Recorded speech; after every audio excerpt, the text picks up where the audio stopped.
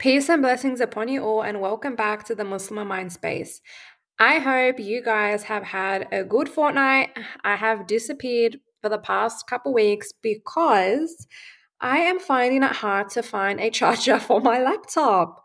My laptop charger absolutely died on me. I'm literally sitting here now at 25% hoping I can get this podcast to you ladies because I cannot fail you guys for another week. So, with that aside, showing my commitment here, let's get back to the topic of marriage. And we were up to communication and dating your partner. That is the theme for today's episode. So, I am sure that people who have been married for a very long time can probably second this with the fact that, and I'm sure we all can because this is all we hear, is that communication is key. But we never understand or are told why communication is key. And oftentimes women come into my clinic and they're having these problems where they're lacking that communication. They're lacking that effort. They kind of have that give up attitude. Why am I going to continue to repeat myself? He just never gets it. He just doesn't comprehend what I want. I don't want anything that massive. Why can't he commit to these little things that I'm asking? And oftentimes I really tell my ladies that number one, how are you addressing the problem? Number two, how are you addressing the problem? And number three, how are you addressing the problem? And why is it the same question for the 3 points? Because how we address a problem is going to get us the response we want or the response that we don't want. How we address a problem takes in many things in consideration, not just having the conversation. So it takes in, like, am I trying to have this conversation when he's walked in the door from work and he's just, he's switched off. He's switched off, right? Am I having this conversation when I'm at breaking point where I'm screaming and yelling and crying and just really, really, really at my wits' ends? Am I having this conversation in a way where I'm belittling this person or throwing blame onto that person rather than taking responsibility or accountability in the areas where I'm enabling? And these are common trends I've seen. And I know we are all guilty of this, all of us. But the way we deliver a message and communicate is so important because there is nothing you cannot deliver to someone if you know how to deliver it well. Like, if you really put it into perspective, doctors for a living tell patients that they're dying, or that their loved ones have died. Like, that is not an easy job. So if there is a nice way to deliver a message like that, I think there is a pretty productive way to deliver the things that you would like to address with your partner, your husband. And it starts first and foremost with knowing your partner. And if you haven't been married for a period of time, you would know by now how your husband communicates, what sets him off, the approach to have with him. And, I tell a lot of my women, and I might get some slack for this, but marriage is literally like outwitting that person into the decision you want to make, but you make them feel like they've made the decision. That's what effective communication is. It's being able to address something in a manner where that person feels seen, feels heard, feels validated, but you're holding your boundary on what it is that you want, what you need. So, how do you do this? The best example that I give to my clients is addressing a problem from your point of view and making that person feel so important. So, for example, your husband isn't giving you the connection that you need. So instead of going up to them and being like, you're never there, you're not at home, you're always with your mates. How many times do I need to tell you that I want to spend time with you? I'm so over this. You can sit there and bring it from your point of view and say, I'm feeling really disconnected from you. And I don't like feeling like that because I love it when me and you are on the same page and when I'm close to you. So, is there anything I can do to help you, help me bridge that gap? Now, I know a lot of you ladies are probably laughing, like, yeah, my husband's gonna laugh in my face if I talk like that. However, what you also don't realize is that our husbands react to us because they know how we respond. And it's usually snappy, it's usually in a fight, it's usually in an irritated manner. So if we're coming across and doing a 180 in our delivery, of course they're going to find that a little bit odd. But what you'll see is over time, it'll become something that they become comfortable with. When they see that you're holding that boundary, when they see you're modeling a behavior that you want them to model in themselves, they feel that little bit of embarrassment if they're not modeling that behavior that you are. Right? But when you're modeling negative behavior, they're going to model negative behavior. When you lead by example, they will eventually follow, and maybe not to the same degree as you, but those bigger behaviors or attitudes or kind of obstacles that were paramount in the communication or in getting your needs across will start to slowly break down because you're doing things differently. And in order to get a different outcome, you need to do things differently. So ask yourself and ask your husband, how can I help you to give me this desire that I'm after? How do you need me to show up for you? And take accountability for the parts where you're not showing up. Perhaps I've been busy all week with the children. I've been extra snappy at you. I really appreciate you having patience with me this week. Men love being praised. Men love words, even if they tell you they don't.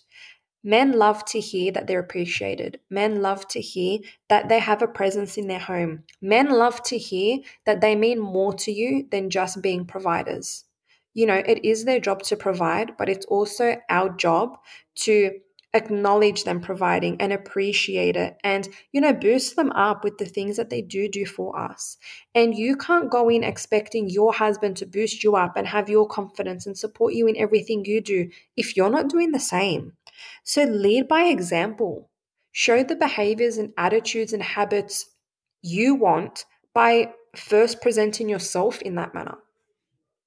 And another point of conflict that I do want to mention, or communication, should I say, that I do want to mention, is that point of conflict. So oftentimes, a lot of women come to me and they're like, we've had a massive fight, it all blew up, and then everyone went to bed angry and woke up the next day as if nothing happened. The problem isn't the conflict, the problem is the lack of repair. So if you're not repairing after a conflict, it just gets thrown under the carpet. And then next week, when you're fighting again, you're bringing up what happened 3 years ago on Thursday at 5 o'clock, right? That's because there's been no repair since 3 years ago, Thursday at 5 o'clock. Okay, so it is super important for you to have these uncomfortable conversations after these conflicts arise. Sit down, plan a time, and I don't mean conversation in 300 word text message. No, an actual conversation of, hey babe, yesterday we had a bit of a disagreement. I would love at 6 p.m. tonight to have that conversation. You can throw that in a text message, but don't tell me you spent 20 minutes writing a message that's 300 pages long, because half of that stuff is not going to land, especially if you're sending it to him and he's at work. Right? It's not going to land. It's just going to sound like noise. So this is all about doing things differently than what you're currently doing. That means having these conversations and addressing not only where he's upset you, but where you have upset him. Coming back in a logical frame, not in an emotional frame, and saying, you know what, I put my hand up, I was out of line. I think I was a little bit snappy yesterday. That's why I made a big deal out of that, because on a normal day, it would be nothing. Or I don't appreciate how you spoke to me. I don't appreciate the words you used. And I do not expect for you to speak to me like that here on out.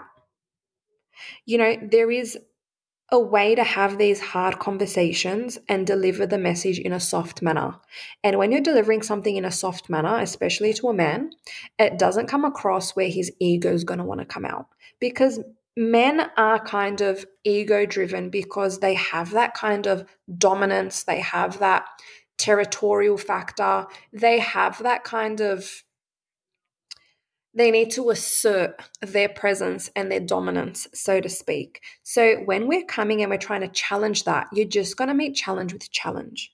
But when you come in a roundabout way and you're showing the male that you are submitting to their dominance, to their presence, And submitting doesn't mean I'm throwing everything away and I'm just following this person. Absolutely not. There is a very subtle way to be submissive and assertive at the same time. And these are skills that you need to learn through communication, yet again, in order to outwit the other person, in the sense where he's feeling masculine, he's feeling his dominance, he's feeling his territory, but this is what I expect. Right? And there's a nice way to do that. And oftentimes, yet again, my women laugh at me like, Jasmine, I'm seriously going to try this. Yeah, try it and let me know how it goes. And they come back and tell me, Jasmine, he stopped fighting with me. Jasmine, we did have that communication. Jasmine, his behavior is changing. Jasmine, he actually tripped out today when I went up to him and I hugged him and said, I appreciate him. Why? Because men crave this just as much as you do. They really, really do. Like, imagine yourself as a little girl, and when you look at your partner, he has a little boy inside of him. Everyone has needs that have gone unmet. Everyone has wants that have gone unmet. Everyone has things that they're carrying inside of them that they need. And who else are they going to get that from if it's not from their wife? Right? So, just like you have needs, we also need to remember our men have needs. And communicating those needs in a specific way in order to get an outcome, who doesn't want to do that? Right? So it's super important. Communication, being able to boost your husband up and make him feel like he is the man is key in allowing a man to feel important, right? Send him that text message just like you want to receive one. Buy him that present just like you want one. When he comes in the door, put a smile on your face just like you would want to be greeted like that with a hug or with a kiss or a babe, I missed you. Things work both ways, so you must lead by example. And when you're leading by example and your needs aren't being met, then speak on the issues. But if you're just as bad and lacking as your husband, then honestly, you don't have grounds to even complain about a thing because you haven't shown up or valued or put in effort to speak on someone else's lacking, right? And key is make up with your partner. Have those tough conversations, have those uncomfortable conversations. Make it a non negotiable that every single time there is an argument or disagreement, you draw the line. And oftentimes I tell my clients to have a safe word. So if you feel like this conversation is going absolutely nowhere, call your safe word and you pick a time and a day where this conversation is going to be had as a conversation. No aggressive talk, no going back and forth, no fighting to be right.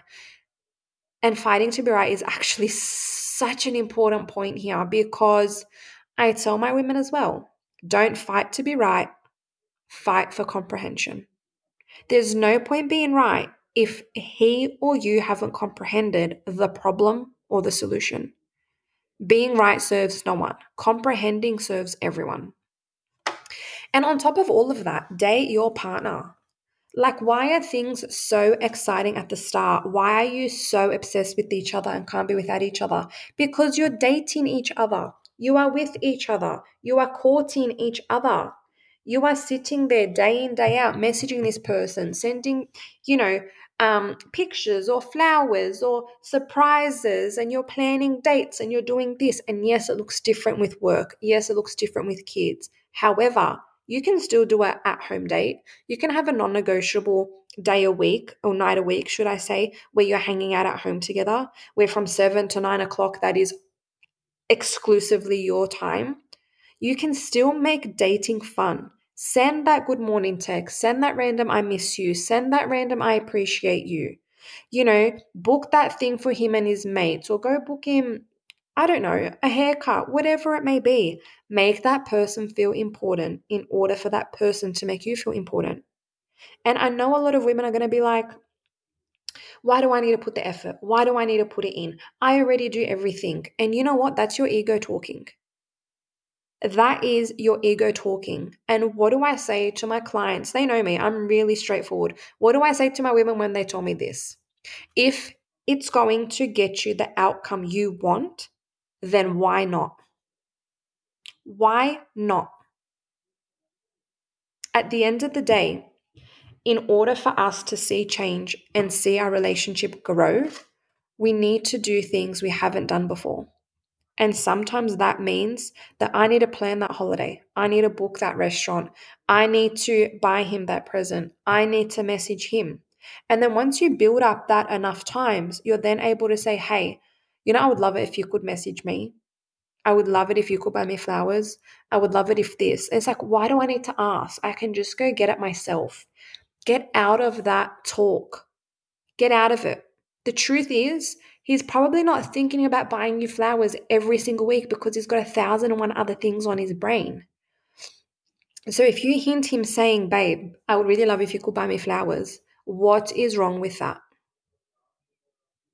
Get your ego out of the way, because ego has no place in a marriage, has no place in a relationship, to be absolutely honest with you. And catch yourself when you are acting in ego. Catch yourself when you are playing victim. Catch yourself when you are enabling negative behaviors to run in your relationship, in your communication style. Because these are things that create wedges between you and your partner, creates distance between you and your partner, creates reoccurring problems that have probably taken over your relationship for the past couple years. And sit down with your partner and have some non-negotiables. Maybe it's every fortnight you're going on a date. Maybe every fortnight he's buying you flowers. Maybe, you're sending him that text message. And even go to the stage where if you need to schedule a reminder to send that text message, you're going to do that. And don't laugh, because these are things that I also tell my clients. And the responses they get from their husbands are unbelievable. So if it takes you to schedule something like that until you make it a new habit, do it. What do you have to lose by making your husband feel important? By helping yourself present yourself to the best possible ability in your relationship? What do you have to lose by continuing to grow and be a selfless person? At the end of the day, we lose nothing. Allah subhanahu wa ta'ala rewards us for everything we give to our families, to our husbands. And if you put intention in your heart that I'm doing all of this for the sake of Allah subhanahu wa ta'ala, you get rewarded for every single thing that you do toward your husband and for your family, if you do it selflessly. Intention is key.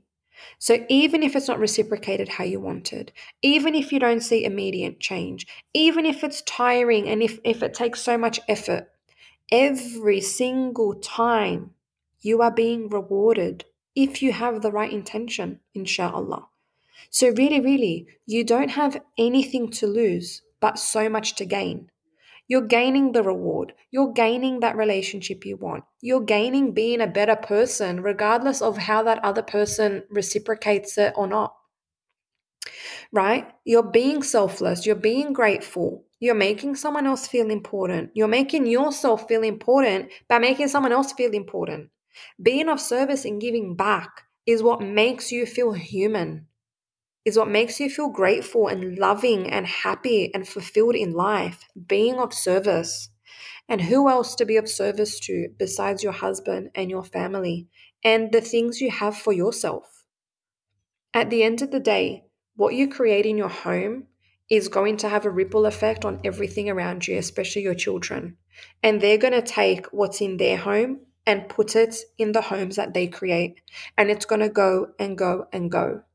So ask yourself, is what I'm putting into my home today something I want my children to take and open their home with tomorrow, and my children's children and their children?